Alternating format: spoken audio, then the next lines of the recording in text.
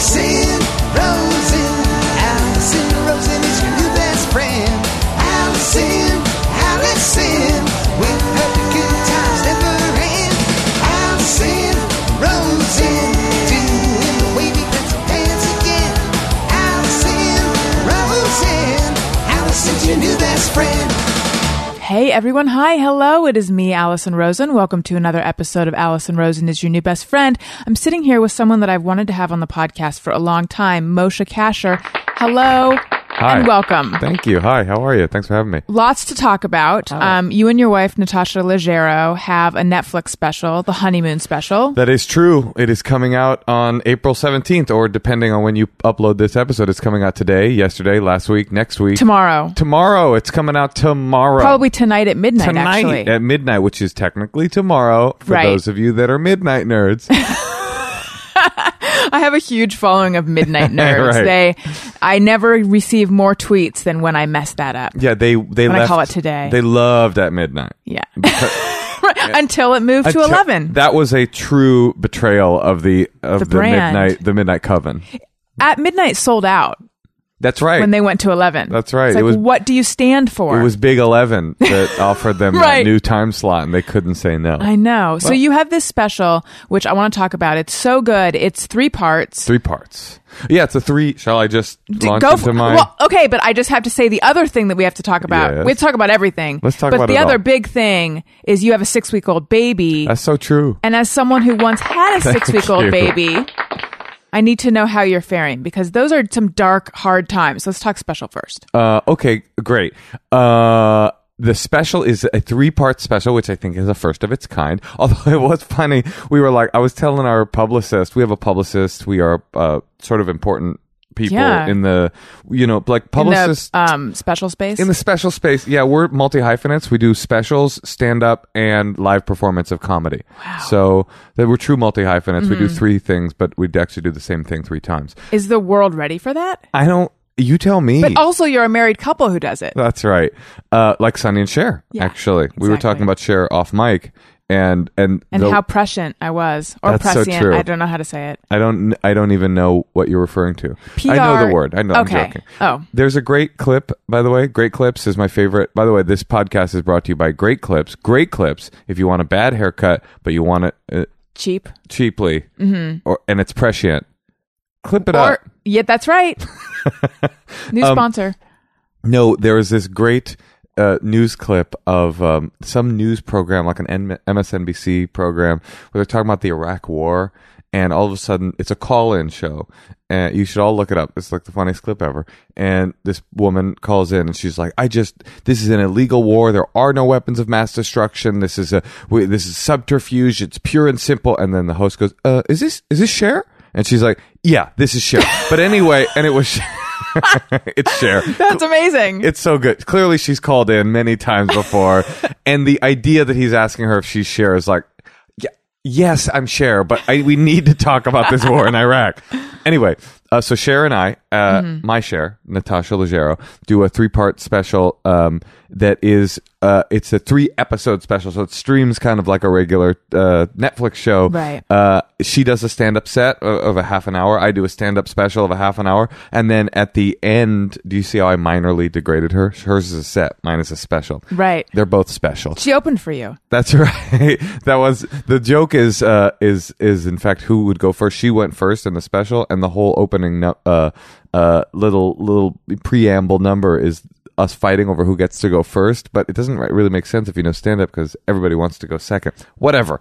So she goes on, I go on, and then at the end we come on together and we do like live relationship counseling, aka we just like roast a bunch of couples, which is really fun and really cool. And this was a tour that you guys did, right? Yeah, it started as a tour, and it was actually Tasha's idea. She was like, you don't do the road too much, right? Not really. The worst part of the road is being alone. They say you get paid to travel and the shows you do for free, right? And it's by far the worst part of being a stand-up comic.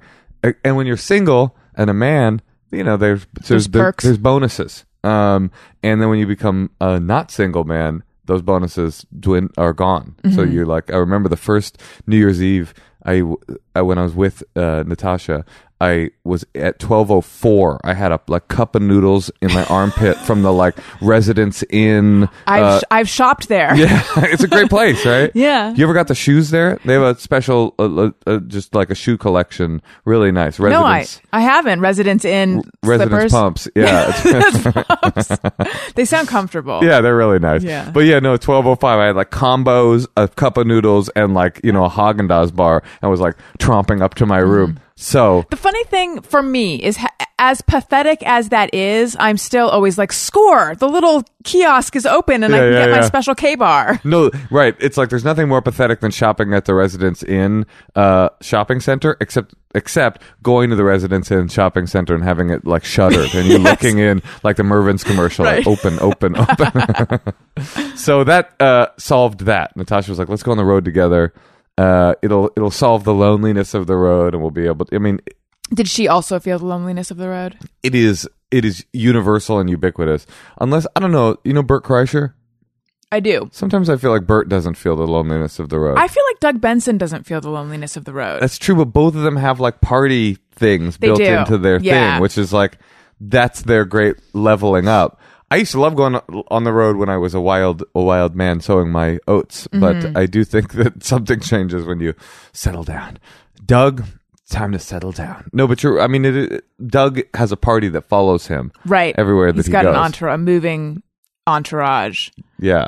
So we went on the road, and then with no pretense of it turning into a special, but it became this thing where it was really at the last minute that we even decided to do the third act, which is where we bring the couples up and we would like do relationship counts, like literally, like we bring couples up and we interview them about the relationship, where they met, and then we sort of find out what each of their pet peeve is about the other person.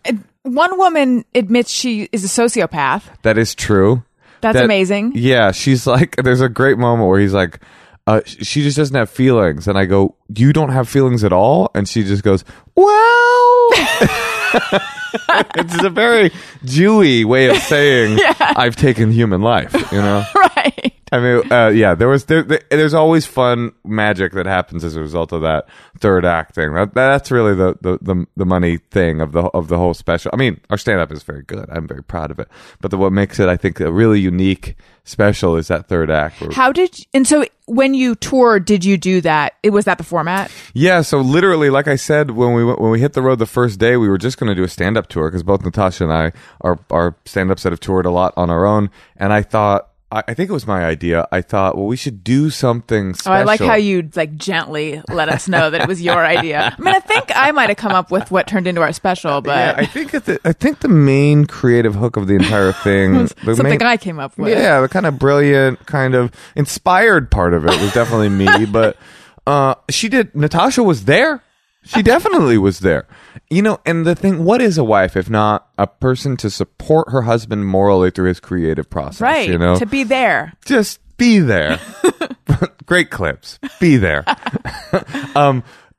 So yeah, the first time we did it was in Portland, and Greg Barrett was there, he was on our show. At first we were like, oh, we'll have a bunch of comedians, and then we'll do, and then Greg Barrett was this, famous comedian. He's just not that into you. He's just not that into you. And we would like, oh, he could like help us with real relationship counseling. Well, so we brought him out, and it was kind of a little sloppier, but that very quickly fell away, and we're like, oh, let's just insult these people. That's so much easier.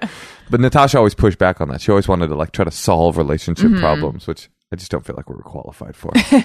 How did you find the couples? Would you just invite couples up? Oh, literally randomly. Yeah. Would literally be a show of hands. We started to realize as time went on, because we did about 3 legs of the tour before we did the special. We started to realize the more eager the hand, like if they were incredibly uneager, that was bad. And if they were super eager, that was really bad. You don't want somebody that's like, oh, me. Right. Because it's just a drunk idiot who's like, I just love you, Natasha. I wanted to meet you. I remember you from Chelsea lately in the roast. And we're like, okay, cool. Let's do the part where we actually interview you. That was not there. So you wanted somebody in the sweet spot of a one partner raising their hand, the other partner very reluctantly saying no. That's the perfect couple, because they got some shit to go through. Right. They have some things to talk about. I feel like it's sort of like casting a reality show. I read an article a million years ago that I've mentioned before that no one can find since, and I also can't find it, and it makes me think that maybe I imagined it, except I know I didn't. It was an article about how when you're casting a reality show, there's people that are considered red lights, green lights, and yellow lights. And like the red light people are always going to create conflict. Yellow light people, you can't quite predict what way they're going to go. And then green light people are people pleasers. And how like yellow light is what you want, a mixture, but yellow light is like the sweet spot for reality shows. That's interesting. And you need one red light, right? Yeah, you need the whole thing. You always have to have one red light. That's But I feel like the person who's like, me, I'll be on your reality show. They're red light. Yes. That's red light? I would imagine. Yeah, I like think they're that's not going to probably be right. as good as, I don't know, maybe they are good. I mean, who knows? Well, I wish I hadn't brought it up. Well, no, I'm glad that you did. I was Okay. going to bring it up. I know the article. I know Oh where my God, it is. where was it? I'm not, unfortunately, going to tell you. Damn it. Yeah, but I do know exactly where it is. I could cite it for Okay, you. Great, but you're not going to. I just can't. I have an NDA Wow. with that particular, with people.com. Damn, so- it's with people. Oh no. Okay, I gotta go. No, I actually, as a person who, my stand-up is like really good. No, my stand-up is there's a lot of crowd work involved in it, and I have like a chip on my shoulder about crowd work. I feel like What is people, it?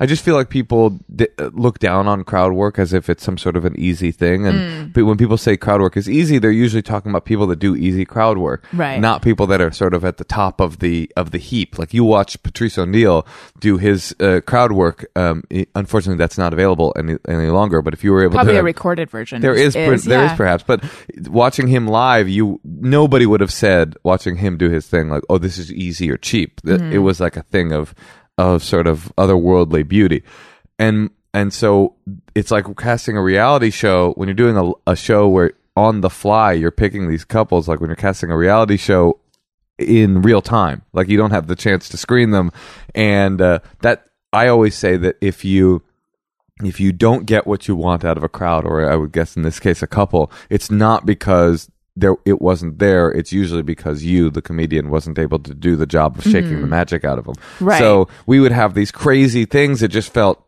impossible, just totally impossible, because they were so amazing, and it would happen again and again and again every night. So anyway. You're good at shaking the magic, is what you're saying? No, I'm saying that there is magic in every crowd. And yeah. And that yes, I am incredibly skilled and humble. Those are my two main qualities, are my humility and my skill. You almost didn't even want to do this podcast because you're like, I'm uncomfortable talking about myself and my comedy. And because it's so good. Right. Because yeah. it's so truly good, I can't. No, I wasn't bragging. I was more saying like every single crowd had a moment of, wait, this feels fake. There's no way this is real. Right. And I just feel like every crowd has that in it because people are fascinating and interesting, and you can find it. Are the dynamics of relationships, whatever the correct one is. Do the dynamics of relationship. Do they? Be the dynamics of relationships. Be them as they may. Yes. Is that something that both of you are into? Oh, are we in fact natively into relationship Yes. dynamics? You know, Natasha, I think, is much more interested in the relationship counseling part of it, and I was always much more I would say I was doing it wrong and she was doing it right. I would just be like, joke, let's go, and not creating at the beginning, not creating a narrative of their relationship. Right. And Natasha was much more into like, no, let's have them stick around until we find a solution for the two of them. Let's have because that's how it would go. But I mean, like in your life, is that something that you've found yourself interested in? Like how to make relationships work and that kind of stuff. For me, the answer is no. I'm more interested in. I'm a very shallow person. I'm interested in laugh points, laugh point, goodbye. And she, I think really is. I think she's really into the dynamics of. I love people. Mm-hmm. You know, I'm interested in the diversity of people. Like I like talking to people, and she, I think, likes helping people. And I think that's sort of the balance of the special and of the show. Right. How did you guys meet? Tasha and I? Mm-hmm. Just straight up through comedy. She was dating people, and I was busy enjoying the perks of the road when we first met. So I knew her for years before we even considered becoming romantic. Mm-hmm. But then she was single, and then one day I had a dream about her that she was like vaguely in. But you know that like anytime a person is like, oh, I had a dream about you, they're like, I'm trying to smash. That's what they're There's no, no one's really trying to share their dream. They're saying, this is a romantic or sexual overture, depending on how you take it. Right. Because I remember that I had a dream about her, and then I had a dream about Whoopi Goldberg in the same night. And I like mashed the dreams together because I didn't want to be too bold and say, I had a dream about you. Right. So I was like, I had a dream. Whoopi was there. Whoopi was there doing her thing. The View, the Guinan. And Guinan, and then her response was, "Come over. You want to come over tonight Really? and smoke cigarettes?" That's what she said. This is back when we smoked cigarettes. Sure. Back when that was before we knew. No, I wasn't saying really to the cigarettes as much as really to the you want to come over. But I guess you guys were friends, so. Well, no, she will deny. I wish she was here. She was supposed to be here today, Right. but she's on acting on something, so she can't confirm or deny any of this. Can you say what she's acting on? Yeah, Alone Together. I think I cool. can say that. Yes. I don't know. I get. Why would Well, you not? just did. Yeah, I did. And you know what? Actually, she's acting in a Great Clips commercial. Yeah. That's airing during Alone Together. It's actually airing now. It's a live Great Clips commercial. Wow. You know how they're doing those Live commercials? like live Jesus Christ Superstar, Yeah. and they're doing live commercials. The now, new too. direction they're going. Wow. She I think was just trying to hit it. She was just trying to had been in a relationship and wasn't really interested, and I wasn't interested in that because I never wanted to. You didn't want to be objectified. Yeah, well, I just don't. I felt in a way like, and it's actually hard for me to talk about this, but I've been used by a lot of women, in the past, and so I didn't want to go there. No, I just felt like if you're gonna have casual sex, you don't have casual sex in your peer pool. It doesn't make sense. Like, why would you do that? Why would you sacrifice a friendship just so you can have a night with someone? That never made sense to me. I'm going to make a gendered statement. That is so smart. And I feel like in my life, I've seen men make that kind of calculation. Whereas I feel wrong talking for all women. So I'll say, for me, it was always so much harder. Like, yes. Say for me and the gals.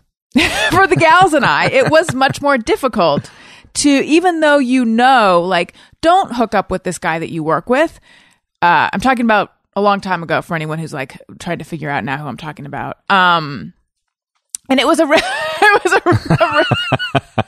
Jeff is sweating. It was a real relationship, by the way. You know what? I don't know who I'm even defending myself against. You and all the gals dated this guy? Yeah, we all did. All and women? We all were in love with him.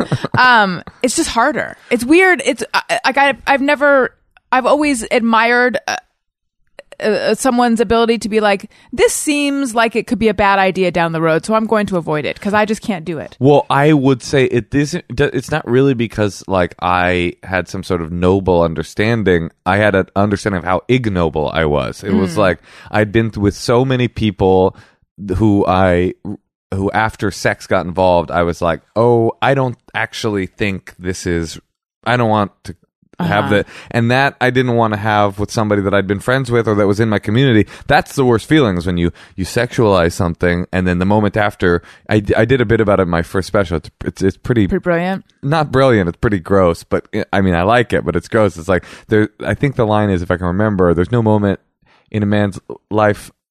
There's no moment in a man's life where he's more in touch with his physiology and psychology in the moment after orgasm. It's like, why didn't I go to graduate school? It's a terrible idea. But the idea was that the moment after you have an orgasm, there are certain times you look over at your lover and you just want to push them off of the bed, not to hurt them, but just to make them go away. Right. You wanted them to fall into a portal at the bottom of the bed and just appear back in their apartment, and you're alone and nothing happened, right? And the worst feeling is when you have that feeling and you realize, oh no, this person's in my world, and I respect them. Yeah. So something physiologically or psychologically has made me have this feeling of I'm totally finished here, and yet there's another level in which I'm like, oh, you're my peer, and right. I respect you, so I didn't want that from her, and it's not like I was I want to marry her. I very much did not. No, I had no idea. I'd never been in a relationship. Really? Yeah, no, never. So you just hooked up? I had a lot of casual things, to the degree that I was starting to think I was like, it was a pathology. Great clips. And I had like some flare-ups of like extreme emotionality, you know, like where you're like obsessed, that kind of like the drug kind of. When the person rejected you? Or during the honeymoon phase? Interesting question. I can answer both. There was what I was talking about was that kind of like butterfly obsession honeymoon phase thing. But I will say that like when I would connect with a person, I would be dating. If it wasn't purely casual, the only time that I wouldn't have, I used to call it the shutdown. Like there was like a electric chair switch where I'd be with a woman and I would be into her. It would actually be, I would feel physically into her, but I mean that, by that I mean what I used to think was love, which was a drug feeling of butterflies, of like, I like her. And then anytime something would go wrong, or even sometimes when it wouldn't, the switch would flip and I would go, oh, this is actually, not only do I not like her, I'm like, it's over forever right now. Like repulsed. I mean, just done. Yeah. Not repulsed, just done. No psychological understanding of why that had happened. It was just like, it's completely over, goodbye forever, and it is over. So that was my relationship, basically my relationship track record. It was just like being out of control of even the concept of why I was doing the things I was doing. Do you have a sense now of why you were? I have a sense of what was going on there. I read this book. Have you ever read The Road Less Traveled by M. Scott Peck? No, but I've heard of it. Yeah, I have read every book, and in my search for still greater humility, I was able to actually read all of the books. Wow. No, that book I've rarely read a self-help book that I liked or that did anything for me. That book kind of rocked my world, and he described like what you're looking for. Oh, I never finished my point about you.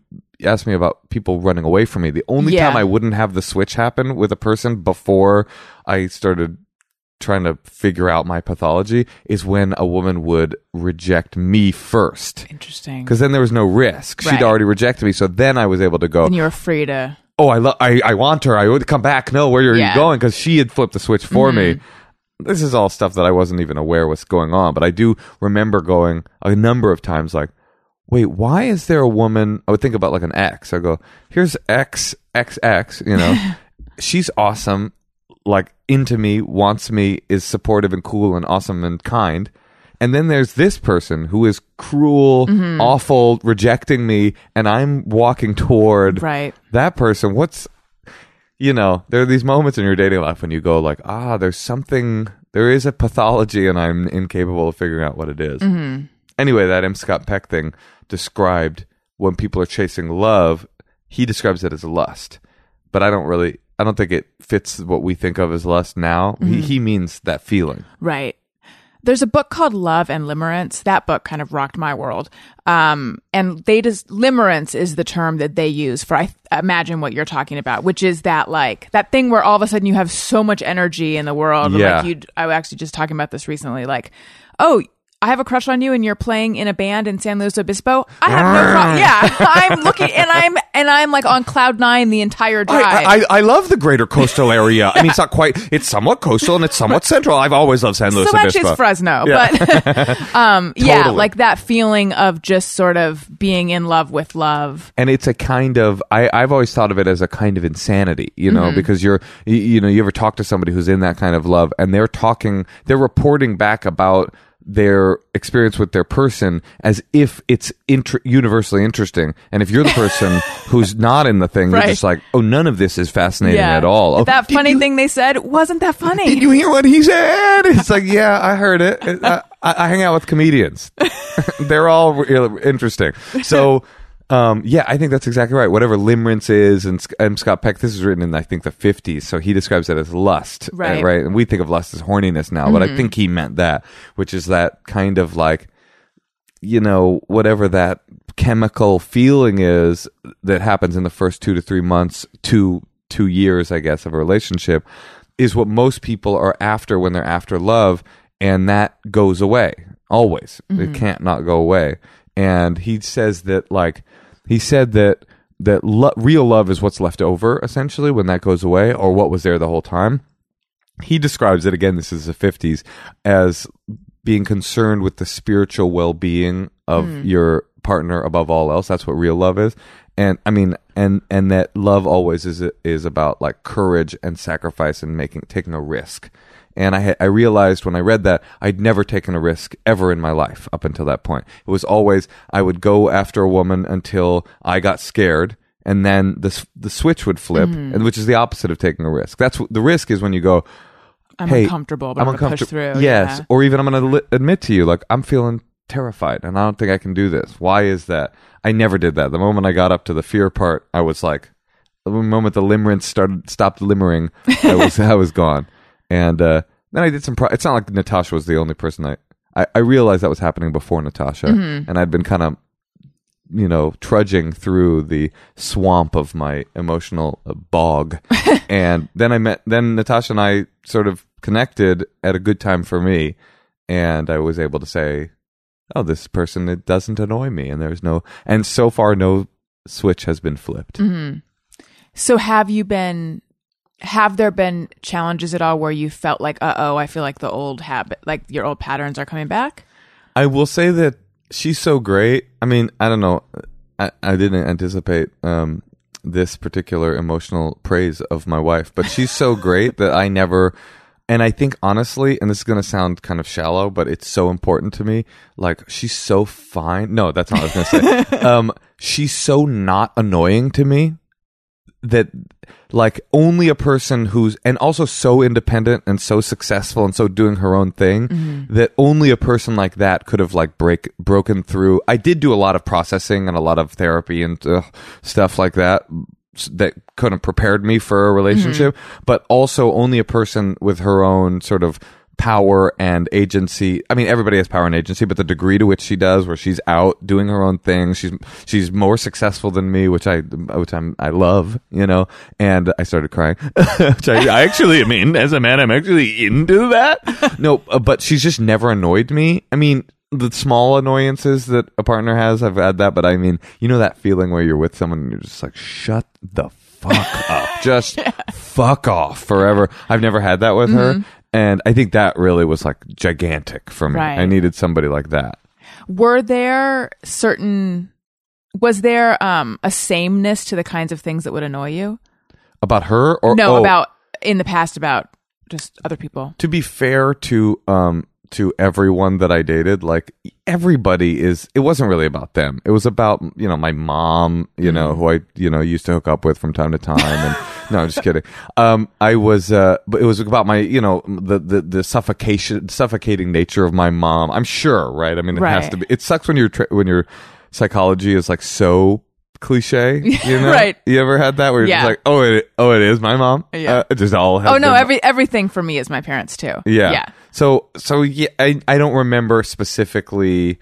I guess I just remember not feeling that, like, cringe with Natasha, and that sounds so not romantic, but I was at a point in my life where, like, it wasn't really about romance. It was about, like, practicality. It was like, it wasn't going to be, a perfect Bachelor-esque story. How romantic The Bachelor is. Oh yeah, that's my idea of romance was defined by The Bachelor. I need a helicopter and a horse. That show is so. How is it even legal? I know. It's so sexist. And I mean, the only saving grace of The Bachelor is that there's a show called The Bachelorette. But the whole show, it's just so funny. They're just like, I worship him. I worship his maleness. There's something about him being a man that I just need. It's so funny to me.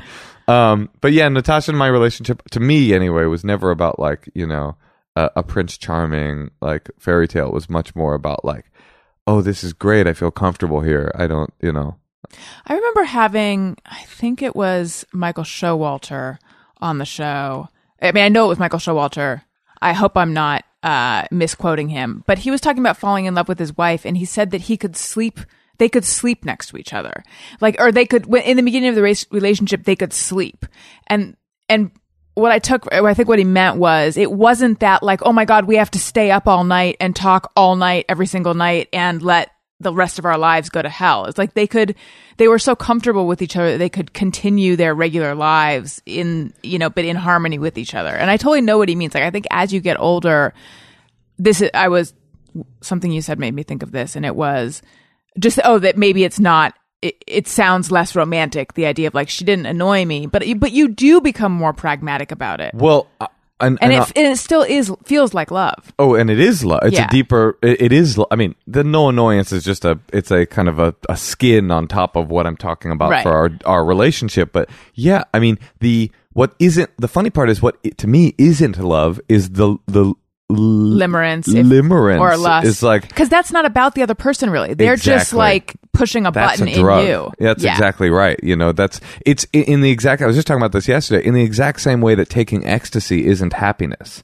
Although you're on ecstasy and you're definitely feeling happiness, and you're definitely feeling levels of literally, I mean, they call it ecstasy because it feels good. I don't know if people know that, but that's actually why they chose to. I thought maybe it had to do with who invented it. No, yeah, Thomas Ecstasy, one of the great inventors of our time. He invented the light bulb, right? The ecstasy light bulb, and the horse-drawn carriage, and MDMA. But that's not, even though, and I'm not saying people's drug experiences aren't profound, because they are. They're very profound, and they can really be breakthroughs to real happiness.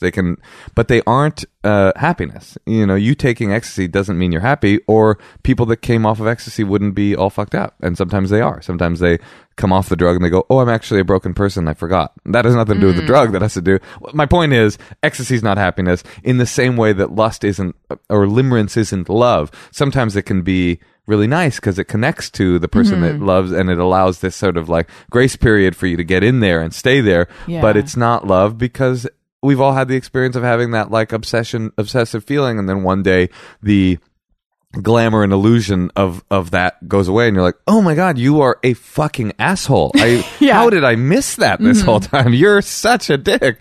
And like in my life, I had two relational dynamics. I had my mother, and again, everything's my mother. My mother and my father, and my mother and my stepfather. These are like the main relational dynamics that were modeled to me. And my mother and my father, my mom met him at a event, like a deaf. They're both deaf. I don't know if you know that. My parents. I do know. Everybody's deaf in my family. Yeah. They're all deaf. And you were an interpreter, right? I was an interpreter for a long time. Yeah, I was an interpreter for 15 years before I became a full-time comic. But my mom and my dad met at some deaf event, and they ran off together. They got married immediately. Was it like the World Sports Championship or something like? According to Wikipedia page, it was something where I was like, I didn't know that existed, and I'm very fascinated. It was some deaf sport event. Yeah. I don't know. I might have like called it a thing. I don't know what it was truly called. but it was a deaf like sporting gathering, and they met. They saw each other. They locked hands or whatever from across. I don't know why they can lock eyes. They're deaf. They're not blind. Okay. Anyway. That would happen, by the way. Sometimes we would check in hotels or whatever, and the woman behind the counter would pass us a braille instruction. But my mom would be like, I'm deaf. And she would like pass us a braille instruction and be like, yeah, cool. I'm not blind, but you're dumb. So they met. They were instantly got married. My mom ran off to New York. They were together for was 13. She young? She was young. Yeah. 13 years. She wasn't that young, I guess. She was probably in her mid 20s, 25, 26, and they were together for a long time. And it started immediately. It was spectacular. It was intense. It was abusive. It ended. What kind of abuse? I don't know. Okay. I think she says certainly emotional, possibly physical. I don't really know, but the point is, it wasn't healthy. It was Sid and Nancy. It was not literally, because I don't think there was that many drugs, but there was. It burned white hot. It ended. They never talked again. They hated each other my entire childhood. They fucking were full on enemies. But the great love had happened, and my aunt tells a story like 7 years in, my dad would come home and she would tell my mom that the door had shut because she couldn't hear it, and my mom would like perk up like like your dog when you come home, and so that was the kind of love that like obsession, yeah, and unhealthy, and ends spectacularly and is awful in the end. And then my stepfather with my mom is my mom always tells the story in front of him in a greatly emasculating way. That when she first met him, she wasn't attracted to him at all. Oh, God. He was a nerd. She didn't, wasn't interested. And then over time, they were really close friends. And over time, she started to realize like, oh, he's this great guy. And, and then slowly she started to like come alive to him as a romantic possibility. And then now they've been together for, decades, and they, have this sweet and abiding, healthy love that has its problems, but it never was limerence per se. Right. It was the slow reveal of love rather than the explosive, illusion of that lust or Right. whatever. And so which one is real? Which one's better? I mean, they're both present, but which one do I want? Yeah. Interesting. So you had two models of how to be a man. Or how to find love as a man, yeah. And Natasha's like the most beautiful woman in the world, and I'm like super lucky to be with her. I'm not saying I definitely always had a huge crush on her, but it felt more healthy almost from day one. It felt more like, oh, this is healthy and breathable, and there's oxygen there, as opposed to this like breathless, like right, like Insane Pursuit. dopamine tap. Yes. You know what else is healthy? This is an awkward segue. Oh, I love it. Can I guess? Is it? It's not what you think it is. It's Okay. something else. Okay. But it might. Yeah. I mean, it could be what you think. What do you think it is? Secret. Yes!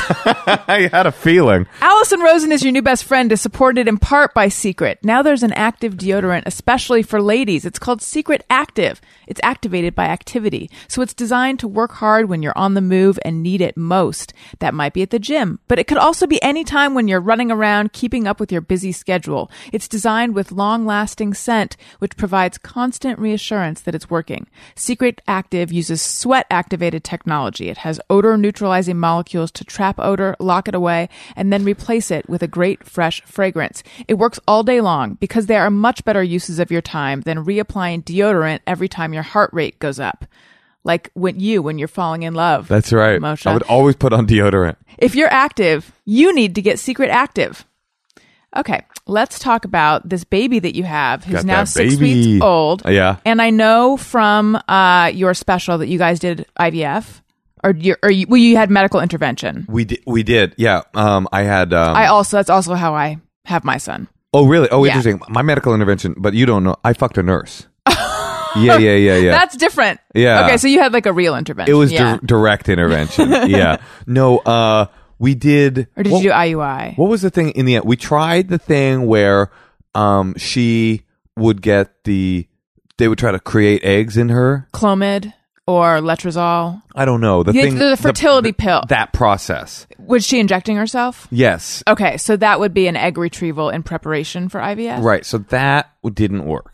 Mm-hmm. And actually, it was very funny because it's very expensive. Yes. And I was like, Natasha merely converted to Judaism. I've been here this whole time.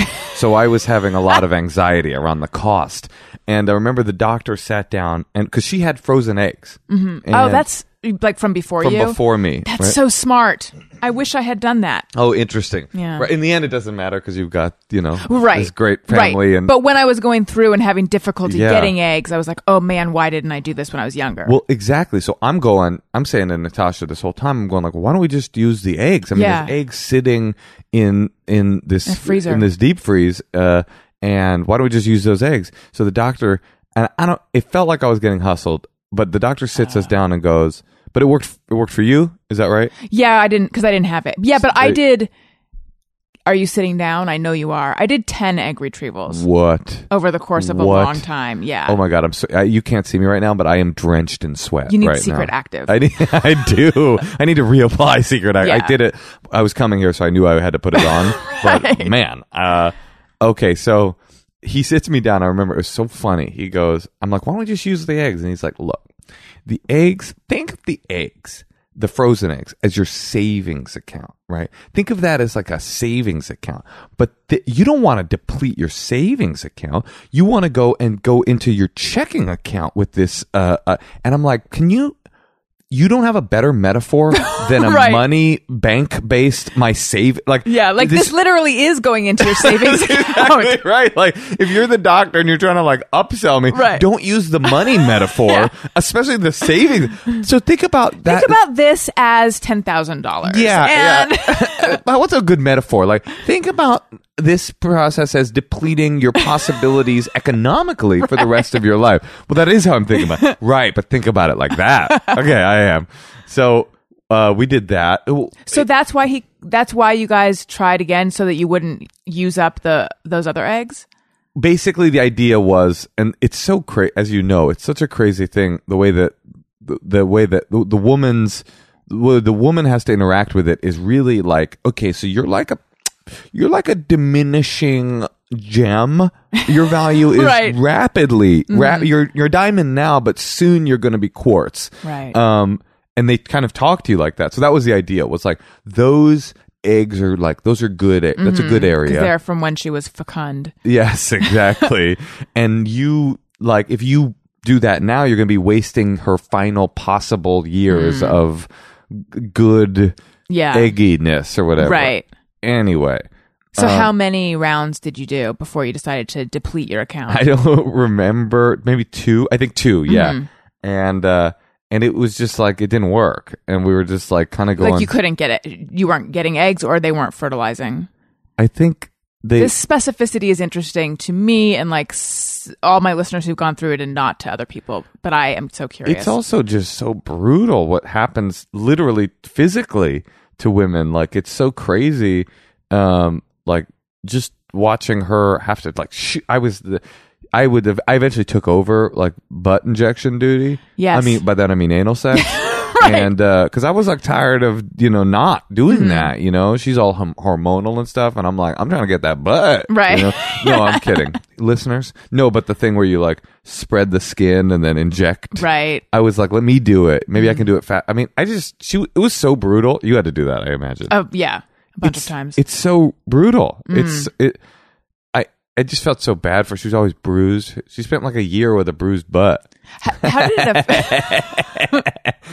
Yeah. How did it affect her emotionally? I mean, I don't know. I wish she was here because I feel bad kind of, but bad. I mean, it's like it's so intense because it's like you're failing in your like job as a woman. Yeah. I'm doing quotation marks, everybody. So I don't really think it's your job as a woman, but you're failing in your job as a woman. You're shot filled with hormones. You're in physical pain because you're injecting stuff into your butt every night. It's like it's intense, and it also didn't work for us. So Yeah. And so then it's disheartening. Exactly. And expensive. And primarily expensive. I'm like, I don't care about this family. I care about our money. So we went through that for a while, and then we were starting to think about like surrogates, because she started to think, well, maybe I'm just not going to be able to do it, or I don't even know. Anyway, that's a whole other thing. Right. Do you ever look at that? No, because I mentioned it to my doctor at one point, and he said, what makes you think that the problem is your uterus? Mm-hmm. Which is his way of saying that we don't believe the problem is your uterus. The problem is your eggs. Right. Yeah. So, yeah. Anyway. But that is like $100,000 or something insane. Also, you're just like plucking. It's so interesting. I'm glad we did it. We looked at it because it's a world I never would have really understood. It's like you're also plucking some person who lives in Fresno, into your life for it's really interesting. And it's kind of beautiful, but there's a lot of talk about the moral problems of surrogacy. It's kind of interesting. Not that I'm not saying that it is immoral, but I just, I got into it and I started reading about that. Basically what happens is about surrogacy is that then it becomes rich people with fertility issues can have children, but poor people with fertility issues can't, because it's not like it's covered by healthcare. Right. So it's just like if you're rich and if you like it's exploitative. or in this weird way, it's not even the exploitation. Handmaid's Tale. Yes, it's more like that. It's like, yeah, if you can afford it, then you can subvert the birthing process. But if you can't, then you don't get to have a child, right? I don't know, whatever. I think it's a beautiful thing if you nice work if you can get it. So it just didn't work though, and so we went into the savings account, and she had 4 eggs, and they thawed them, or 8 eggs. That's what it was. She had 8 eggs, and they thawed them, and 4 remained. Oh, 4 didn't make it through the thawing process? 4 unthawed, and were like, go on without me. Save Private Ryan. And then they fertilized the 2, which, by the way, the process as a man is like very hilarious. It's a lot of the special, by the way, of my stand-up special is about the fertility process as a man. I related to it from hearing my husband talk about it. Just like all the jerking off in a cup and all the weird porn. And it's just so funny, like how you walk into a clinic and they're like trying to pretend that it's, a lot of the stand-up is about this. They're trying to pretend you're like, this is a very medical, you're here for your medical appointment, but it's like, no, I'm not here for my medical appointment. I'm here to jerk off. I am going to go into another room because I'm so horny for a family. I'm going to watch the porn that you've provided. It's all under this like sheen of like medicine and like the beauty of fertility, but it's like, the baby picture with the baby on the dad's arm, the naked baby on the dad's arm. Those pictures go away immediately when you go into like the man wing of the fertility clinic, and then it's like hilariously like not sexy photos of like Robert, is his name Robert Palmer? What's the Palmer girls? Yeah, the Palmer girls, like sexy, like 1980s erotic photos. That's so funny. I've never been in the man wing. Why would you? Right, because there's at the clinic there's embryology and then there's andrology. It must be andrology where it's just Robert Palmer women. It's so funny, and then they sit you in there, and you're just like, I mean, you also like you would be kind of like excited because you had to save up a fatty, right? They would be like, don't jerk off for 7 days, so you'd be like. You simultaneously be like, this is so awkward that I'm here to do this, and also just like, I am so down to do this. I want to make this moment last, and the porn is hilariously bad, and in the special, you saw the special, yeah, in the special, like, I talk about this moment where I went in and it was all gay porn, and it really was. It was not. That's not embellished for the bit. It was like truly like an inordinate amount of gay porn to the degree where I was sitting in there, I was going, why? What am I it wasn't a gay clinic, so I was going like, what am I really learning about men? Like, are they secretly like, is this what men really want? Is this what all men really want? They're just like, and the doctor knows, it's just like, we just got to get them in and out, so give them the gay porn. That's what guys love. They love the gay porn. It'll get them to give the specimen quicker. So anyway, watch the special because I'm not doing it justice, but it's a 10-minute or more tale of like the insane realities of having to jerk off in a medical clinic. My husband, I wish I could remember the terminology, but it was like he came in and he said something like, I'm here to make a delivery or something like that. Sounds like a drug dealer. Yeah. Or like whatever he said was what he thought. It was like coded, but he thought he was communicating, and she's like, okay, well, where is it? He's like, no, I'm here to make it. And she's like, well, who's it for? Like, she thought he was really delivering a package or something. Oh, that's like when you go to the doctor when you're younger and you think you have like an STD scare. Yeah. And you're a young man, so you don't want to be like, you're not old enough. Or when you're trying to buy condoms too, that's the other thing. You never want to just be like, I'm worried I have an STD, or I want to buy condoms. You're always going like, I remember one time when I was young, I was I could say to the nurse, so my friend spent the night in my room, and and the nurse is just like, what's up, you got scabies? It's just like they're medical professionals, and you're like, so it's a possibility that there was a person that did sleep in an area, and it's like they don't give a shit, right? That's the same thing, like, I'm here to he might have said like, I'm here to make a drop off, father delivery, father pre-father but post sex, I'm about to bust a nut in a cup. Oh my God, all of this makes me want to exercise. I told you. Oh, the segues are going to be awkward. I want to talk to you guys about Beachbody On Demand. You might be familiar with Beachbody. It's the company behind P90X, Insanity, 21 Day Fix. Back in the old days, if you wanted to do one of these exercise programs, and I've only mentioned a few, you had to tote around all these DVDs and a DVD player. Well, no more. Now it's a streaming service. Hundreds of effective workouts for all fitness levels, ranging from bodybuilding to weight training to cardio to yoga, even dance workouts. Even there's a nutrition program as well. Join over 1 million people currently on Beachbody On Demand. And listeners of Allison Rosen is Your New Best Friend can try it absolutely free. It's so great if you're someone who, let's just say you don't have time to get to the gym, or you don't want to have to drive to the gym, or if you travel for work, it's great. You can do it from any of your streaming device. It's right there. When I was pregnant, I did Active Maternity with Autumn Calabrese. They have different programs based on what trimester you're in. And I thought, I work out, this will be easy. It's not easy. I wanted to drop dead of exhaustion, but also of fitness, like 10 minutes in, and it's longer than 10 minutes. And I hope it's clear. I'm not disparaging it. I'm just saying, like, it's a really, really good workout. I really want you to try this service because it'll change the way you work out. Right now, my listeners can get a special free trial membership when you text Allison to 303030. You'll get full access to this entire platform for free. All the workouts, the nutrition information and support, totally free. Again, just text Allison, ALISON, to 303030. All right. We talked so much about all the other stuff that I didn't even get to dig in very much to. How is it having a baby for you? Oh, the baby. Great. Oh, wait. I want to tell you the end of the egg tail. Though. Oh, yeah. It's a good end.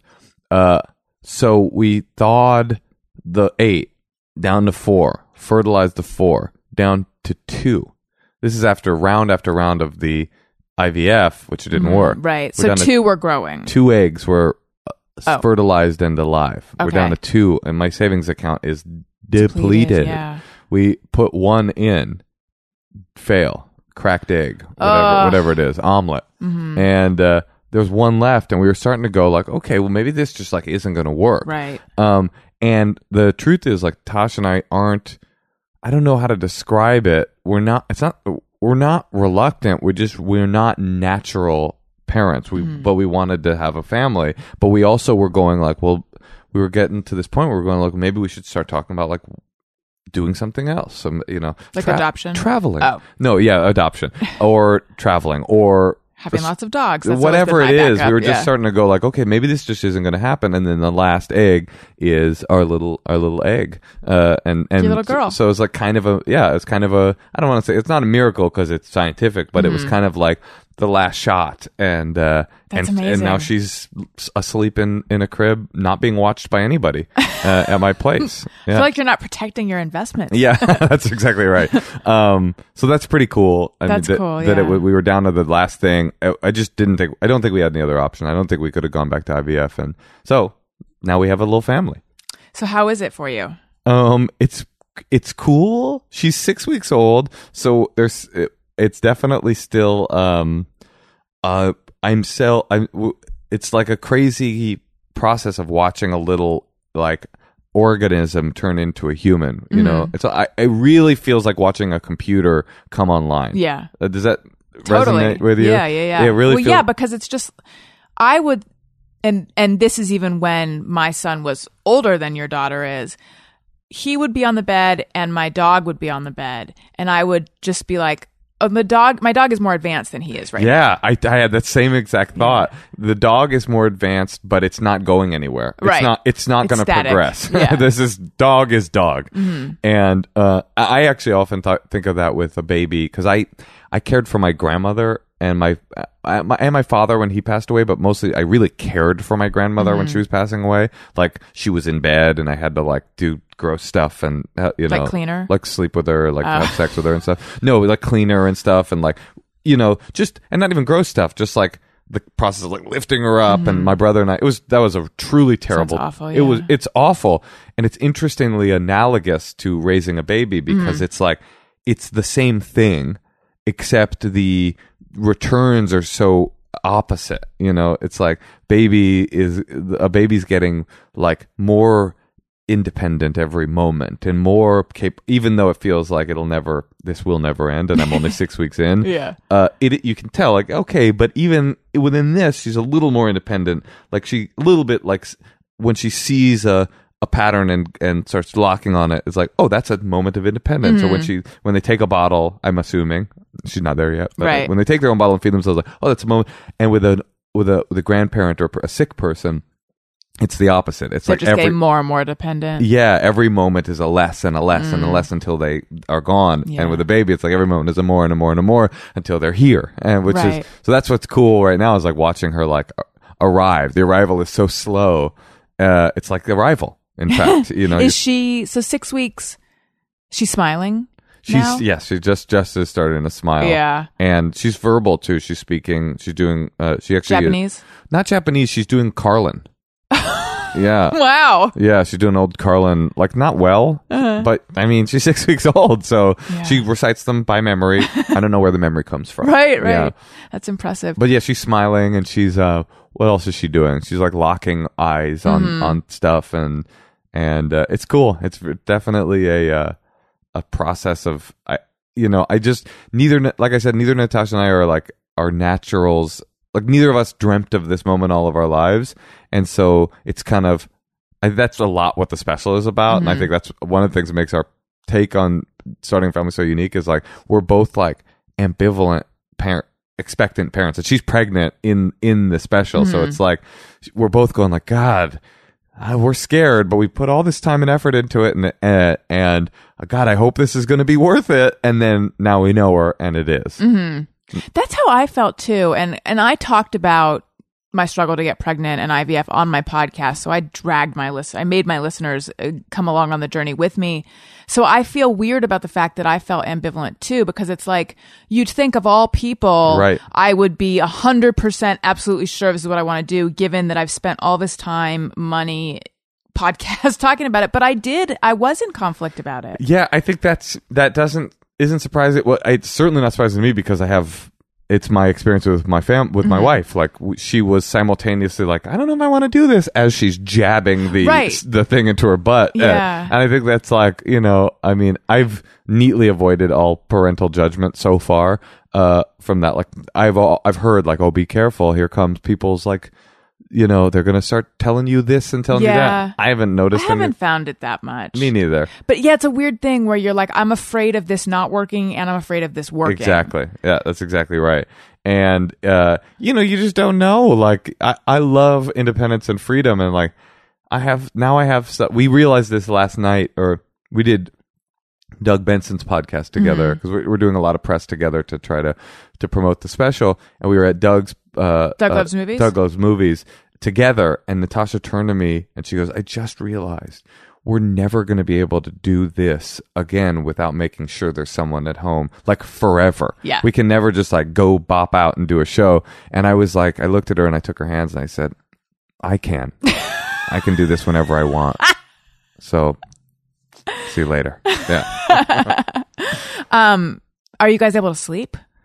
I've been sleeping and she's been sleeping. I think back to like the troglodyte idea of gender. I just think she is having a harder time with it than me. I think women just have a harder time with it, with the non-sleep, not because women can deal with sleep deprivation less.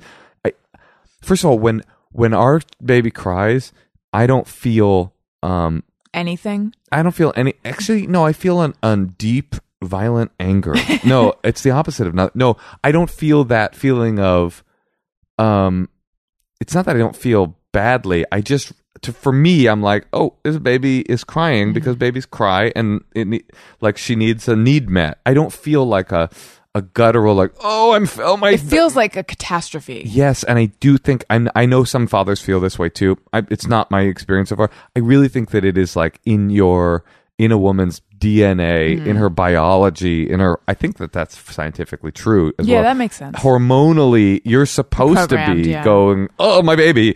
And I just don't have that like, I go care for her because I feel badly that right, but it doesn't like plunge you into some other depth of emotion. Right. And not only that, is like breastfeeding, you're literally depleted. You're literally physically being like having your energy literally sucked, and then the baby cries all night, and then it's like it's a doubling and a tripling and a quadrupling for a woman. And so I do think men have it easier when it comes to not childbirth. I think it's actually more difficult for men childbirth because they have to like, watch it and they have to like think about what's going on down there, But I think that like, so I'm trying to take advantage of that.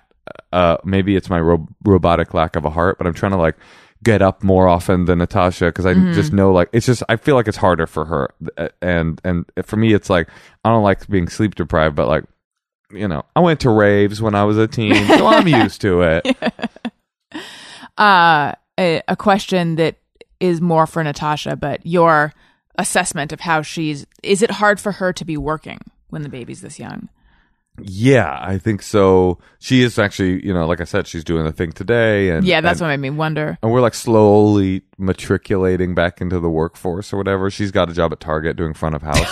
and and I'm working at a TGI Fridays and doing corporate strategy. But no, I think that it is difficult for her because it's already feeling like a little frantic, especially we're doing press for this special. We have to do it. I mean, special's coming out soon. But it's also hard to just stay home though all the time. And just go like, I'm just going to cocoon in. I think for a woman like Natasha, for someone who's had a career for a long time, exactly. It's so weird. And for women like you guys who are powerful, I mean, not that women that don't do that aren't powerful, but just like the independence of not having. When your identity was being a person with a career, I think it's hard. And is. I don't even want to say, it didn't even feel fair to go, for Natasha to go It's like, she's still, and I'm trying as much as I can to just go like, nothing has changed other than that we have this new member of our family. And our job is, my feeling is, our job's just to love her.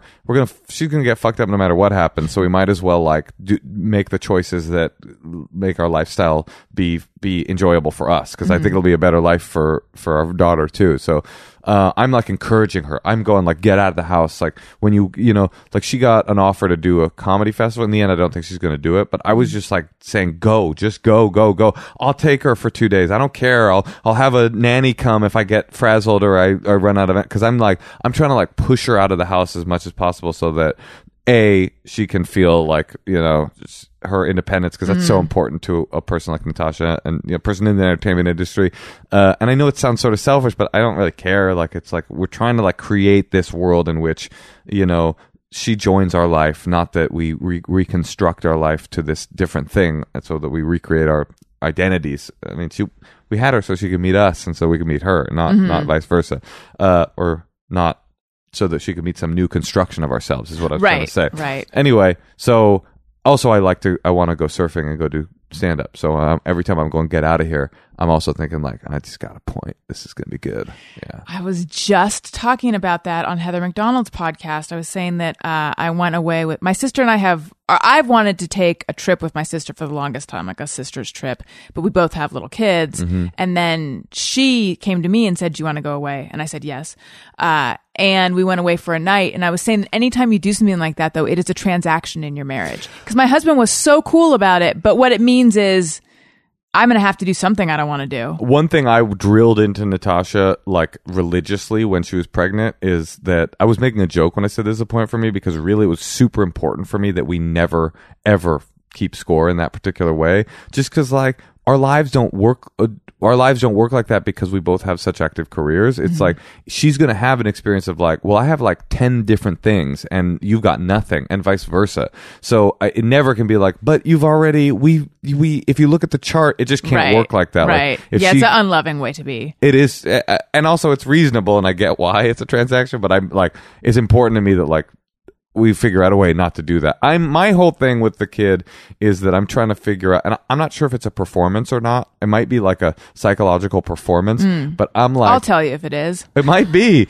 I'm like, I'm chill. Everything is chill. I'm not stressed out. I keep telling Natasha like, no big deal. Nothing's a big deal. I don't even know if I believe it, but somehow I've like convinced myself of the truth of that. Even when she's screaming at 4 o'clock in the morning and I haven't slept and I'm really frustrated, I'm just like, it's chill. We're happy. All chill. Because I'm not interested in a stressful world in which we, this like we freak out. I mean, I can't have a life like it. It's the same thing with not being annoyed by people that I date. I can't be like annoyed and bothered by my family. It's like, we're just going to be chill. How was her labor? Did she have a C-section? She had a C-section, so it was that's right. 7 minutes long. You and I had talked at Sketchfest, and I think you knew she was going to have one, right? Right. We scheduled one, which I think is great. I forget if I told you that then. A lot of people talked me out of it. Like if you can have the baby vaginally, I recommend it. That's what people would say. Like if you can, no, they didn't say it that way. They said if you can avoid a C-section, I think you should try. Right. But having done a super long, unpleasant non-C-section labor, there's part of me that definitely sees the appeal of scheduling a C-section. I got that too, and it was like, I mean, I had nothing to do with the decision-making process. I was just there to support Natasha and hers, and people would go, I mean, yeah, you would see people like meerkatting out of little holes in the ground, like, are you sure you want to do that? It's just like, wait, why are you involved? Like, yeah, I had friends because it's healing from major abdominal surgery. That's what they would say. And but that I have friends. But Natasha's tiny too. She's tiny, and also I've got friends that had to heal from major, tears and whatnot. Kablooms. Yeah, and so it's like, I don't know. Yeah, I guess it's healing from major abdominal surgery, but also Natasha is totally back on her feet and active and all good, and it was the right choice for us for sure. Did she seem to be in a lot of pain during the pregnancy? I meant like recovering from. No, not really. It was pretty chill. Everything's been chill. I'm chill. I start crying. I fall over. I start seizing. No, but it was the most chill seizure I've ever seen. Yeah, it was very slow and nice, actually. The C-sections are crazy though, because it's so quick. That does feel transactional. There's no like as a man, you're like very superfluous to the process. People are like shoving you out of the way, like, hey homie, back up, who are you again? And it started at 10 and it was done at 10:07. I was a father. That's crazy. It was crazy, and I was just like, I don't know if I could say I felt nothing. I felt, that moment people talk about like, oh, and then I was like, it was so surreal and so fast that I was just like, what's happening? I actually like you couldn't catch up to the speed at which it was happening. Exactly. And I think that idea that people talk about, like that moment of like emotional dam bursting. Yeah, I didn't have it either. It's kind of detrimental because then when you don't have it, you're going, oh my God. Am I some kind of monster? What's wrong with me? My first thought was, oh no, did I fuck up here? And I actually thought about my dog, because everybody goes, oh, you're going to love your baby way more than your dog. Your dog is going to be like shit to you. You're not going to care about your dog. Someone advised me to get rid of our dog. Like, oh, you're not gonna have time, and your dog has served its purpose. I that was on Facebook, and I wrote back to that your person. Dog has served its purpose. That is so fun. Take your dog to bury a hole in the ground, put hot stones in there. Okay, put the dog in there, eat the dog with your baby, thank it for its service. Yeah, and have a feast on its flesh. So I thought about my dog the moment she popped out, which is because of the way people would talk about, like, okay, your baby's going to just immediately usurp your whole love area. So then the dog, and then I was like, wait, do I still love the dog? Do I love her more than the dog? I used to do that comparison all the time. I was in the hospital for a few days, and I would when the person who was watching Wendy would send a picture of Wendy, I would constantly compare just their place in my heart, because like I didn't know this baby yet. Exactly, and I know the dog very well, and the dog was my baby, and exactly, and the dichotomy set up from other people. You never, I imagine, I never was like, okay, so when the baby comes, then it'll be a competition. Then I'll finally figure out if I love her or the dog. That was a foreign idea. Yeah, and so literally, I mean, the baby, the infant, my infant daughter, I mean, my newborn is being held up by a doctor, the miracle of life, and I'm going, now do I love her like Pablo? Or do I love Pablo like her? And then one of the cool things that happens with the C-section, I don't know if it happens with labor for a father. This is good for a father. Is they inject you filled with. Oh, maybe it happens if you get an epidural. Period. Because maybe that's what. But there's even more drugs with a C-section because it's surgery. Spinal, yeah. So the mother is like really out of it, and that's bad for her, but like kind of good for you as a father, because it's so foreign and so weird, and especially like the C-section so quick that you're just like, oh my God, what the fuck is happening? And then they go here, and you're like, your wife is like puking in a bucket or like barely coherent, and you're like sitting on a couch. So I just had to take her and hold her and just sort of like be like, okay, I guess this is my charge now. And I thought that was great. I don't know if it was cosmic, but it was really great, because the first like 8 or 9 hours, it was just like me and her, nobody else. And the connection that's so organic for the mother is sort of like foisted upon you for the dad. Right. So I got to like just hold her and take a nap. Bond, yeah. And that was really nice. And then there was a moment when the nurse came and was like, oh, we have to go do something. I don't know what to do, but take her away. And I go, great, okay, I'm going to leave. It was like an hour. And I went and I ate so much. I ate like a plate of enchiladas and then I got like 2 buttermilk donuts. I don't ever do that, but I was like having like panic eating. I was just like stuffing donuts down, and then I came back and held her a little more, and that was pretty nice. Yeah, it was a good day.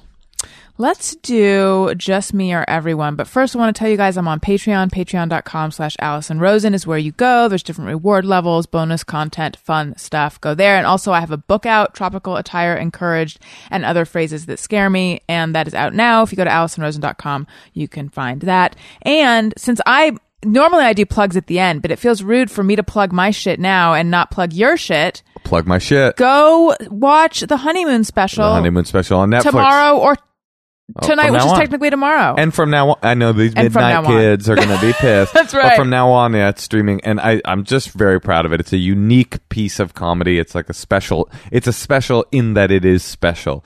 And a lot of the stuff we're talking about today, we talk about in the stand-up, but in a irreverent and fun way. I also love the font. Oh, thank you very much. Yeah, and I noticed when you guys were posting your tour dates, I loved the font then. I don't know if it's the same font, but whoever's in charge of your font work, good work. We are font freaks. We are double Fs.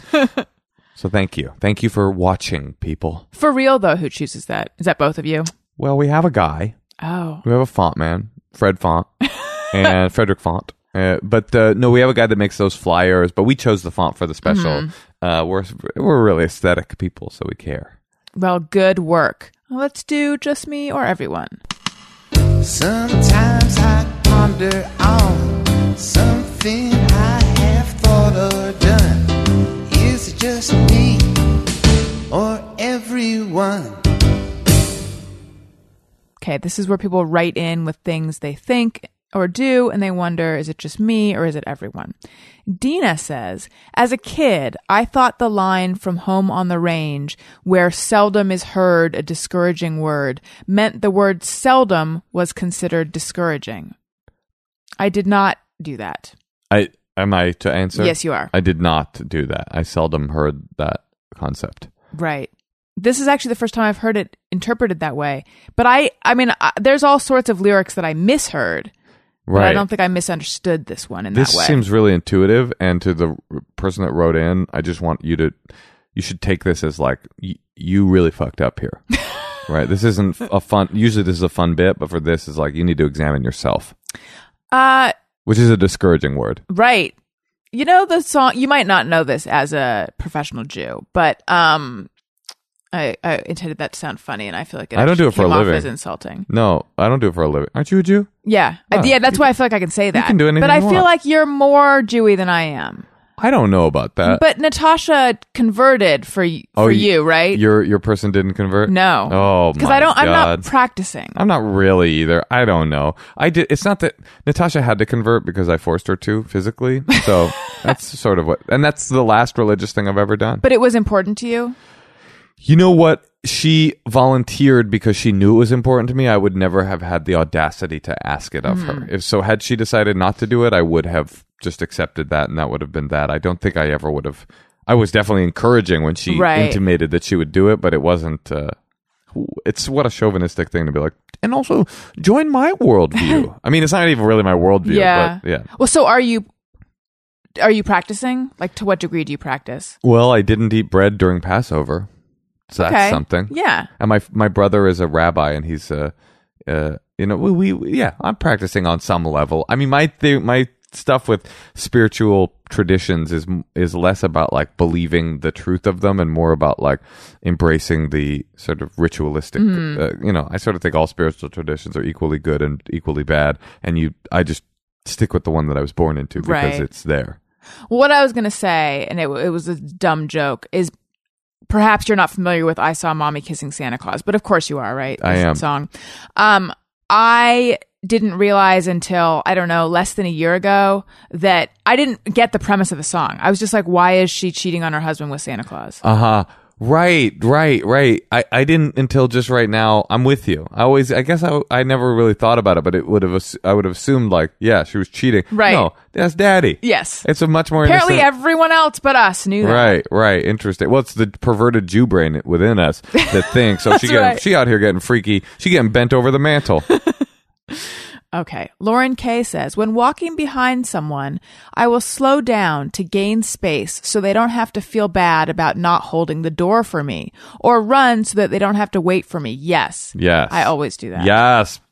Queen. Yes, Joanne, or whatever your name is. Lauren. Yes, Lauren. And Lauren also says, when I get a glass of water for a friend at my house, always carefully inspect the glass to make sure it is 100% clean and no smudges. No, you have OCD, Queen. I don't know that I go 100%, but I definitely make sure I'm not giving them a dirty glass.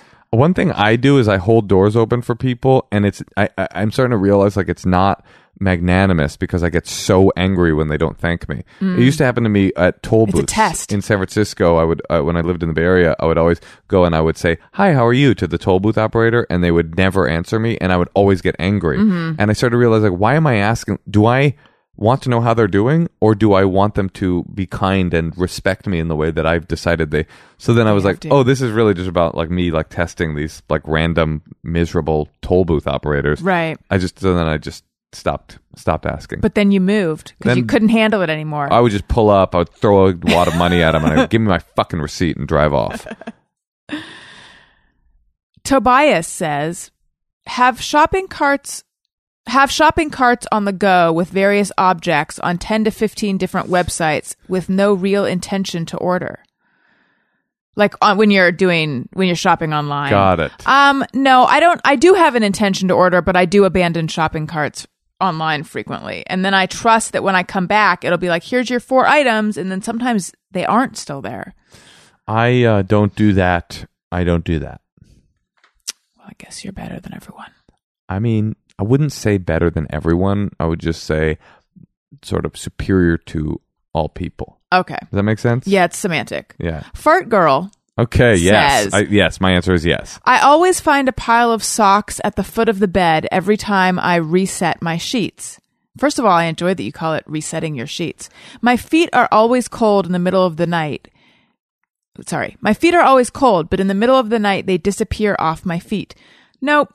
I don't do that. If I go to sleep with socks on, I wake up with socks on. But my son does that. I have started in my fourth quarter of life here. I'm only going to live to be 50. I've started being unable to sleep in bottoms. They come off in the night. It's a good thing I'm married. But yeah, I can't. I'm now a naked from the waist down sleeper, and I will find my underwear at the bottom of them. So maybe me and Fart Girl should get together and create a little sock underwear combo. You should. Fart. Panda says, you should only be allowed to order for people presently in the car at In-N-Out drive-thru. # lady reading list of orders from phone. Oh, interesting. Yeah, I do understand what she's saying, but she's wrong. You know what I mean? I agree with that. Morally she's right, but technically she's dead. I mean, that's not how it works. Yeah, it's just not fair. I'm sorry, I got distracted. I'm just going to share what's going on. I got distracted by seeing what time it is. I know that you have a hard out in 12 minutes. Oh, is there a lot more to do? We're actually at the very end, okay. but the reason I can't have a thought that I don't speak. It's just my thing. Because I'm just like, how did the time go so fast? Because when you do what you love, you'll never work another day in your life. That must be it. Thank you. I just came up with that, so it's pretty cool. You should do a TED Talk. You know who said that quote originally? Actually? I don't. Was it? It's Fart Girl. Yeah. Wow. That's a Fart Girl quote. Wow. The Fart Girl. Yeah. Dave Cross says, unless they're Wait a minute. Who? No, different Dave Cross. It'd be cool if he was writing it. It would be so cool. Yeah, just with like a quirky anecdote. Yeah. Oh Now, my have God. you ever, when you get a quarter pound with cheese and then you weigh it? You ever do this? Okay, David Cross. Unless they're Caucasian, I'm afraid to say that two people resemble each other, even if they genuinely do. Oh my God, yes, king, what cis white man. You know what sucks when you meet a black person that looks like a celebrity, and it's like, I want to say this, and it is true. By the way, I don't know why I need to say it, but I do. Like when and I know the celebrity, but then I won't. Yeah. I just won't do it. I had a great racist experience around this zone. Please. We used to be in the Klan. Do you know that? I was. Yeah. Wow, this is more racist than I expected. Yeah. But I guess you had warned me. Yeah. No. One time I was at a comedy club, and my friend, who is Asian, that's germane to the story, slightly, and had a girl there that was also Asian. Okay, he introduced me to her. This is my friend blank, and or my girlfriend, or they were on a date.